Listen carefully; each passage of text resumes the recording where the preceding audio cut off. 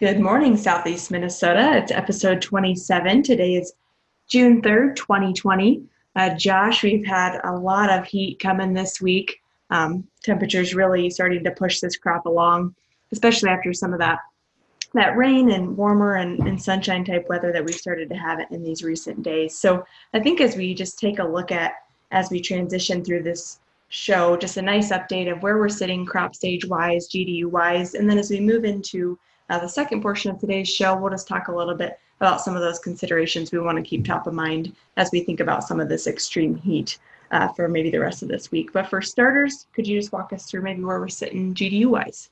Yeah, GDU wise for Preston, and this is from April 20th. So this is kind of that first window of planning, and that we collected GDUs through there. It wasn't a really warm April there, but since April 20th, we're sitting at 383 GDUs in Preston. And if you look at kind of the staging of the crop, that's going to put a lot of stuff around that V3 window. There is some corn knocking on right on V4, but looking at that, there's a lot of crop kind of mimicking what that GDU is, and looking forward, I think we're going to make some huge progress here the next week or two. But the corn is kind of sitting there in a good spot here, but it's also going to change dramatically looking at what we got coming here the next couple of weeks.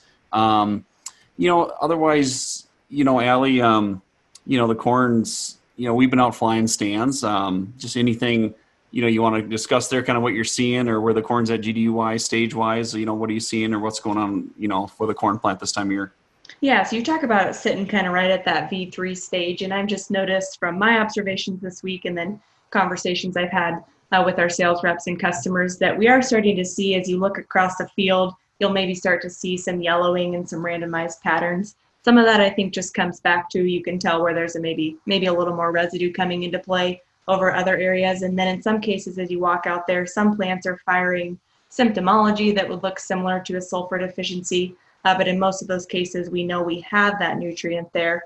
It's just that as that corn plant sits at that V3 stage, we're starting to make that transition from its dependence on the kernel reserves and then moving into that nodal root system. So this is kind of that stage that people refer to as maybe that ugly corn stage. Just needs some time to get some warmth and sunshine to get it out of that yellowing color in most cases. But all in all, my observations, I've been pretty thrilled with some of the stands we've seen out there, Josh. But I was mentioning to you, I think this year we've had a little more time to really assess those stands versus feeling really compressed in years past. And so really being a little more critical and noticing gaps here or there that really aren't a big deal, but in some cases we just keep talking about what those could be. So just curious, maybe your take on some of that. Yeah, I've had that question a lot as I've been out, walking stands or even using the UAV to do stand counts and looking at the growers. And, it's twofold. If you're walking along and you see a 12-inch gap, your natural thing is to go dig around and see what was going on there.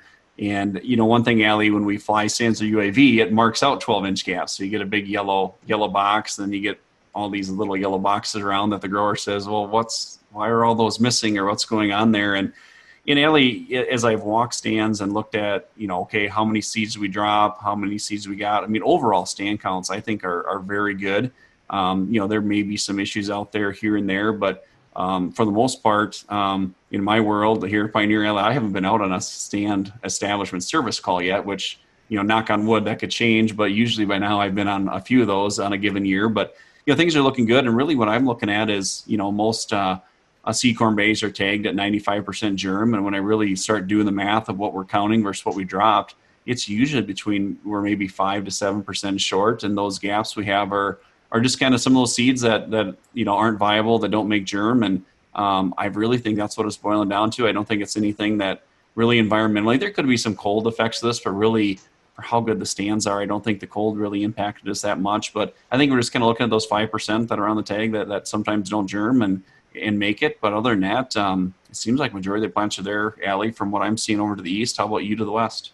Yeah, to the west, I mean, similar story. Like I mentioned, as I kind of led into that conversation, stands overall just look really phenomenal. But we've had just a little more time to really nitpick some of those stands in a few cases. But it's like I mentioned to you, I had to remind myself earlier this week back to the fact that we are sitting at that 95% germ. And as you do the math or use your eyes to find those plants that should be ones that maybe aren't going to be there in every case, we're sitting right about where we need to be. So really happy stand-wise. But another thing as I look at just common questions that I've had this week. So yesterday had, 2, 3 calls on the fact that their corn was looking a little purple and just curious, is that a phosphorus deficiency?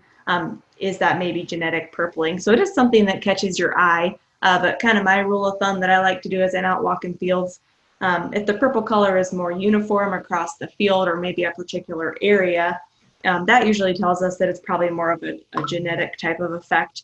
And this is a lot easier to tell it's genetic, especially if you're in a field with a couple different hybrids. Sometimes one's going to act a touch different than others. But if the purpling's a little more erratic in some of those cases, that could be an indication of phosphorus being the limiting factor there. Any additional thoughts on that, Josh?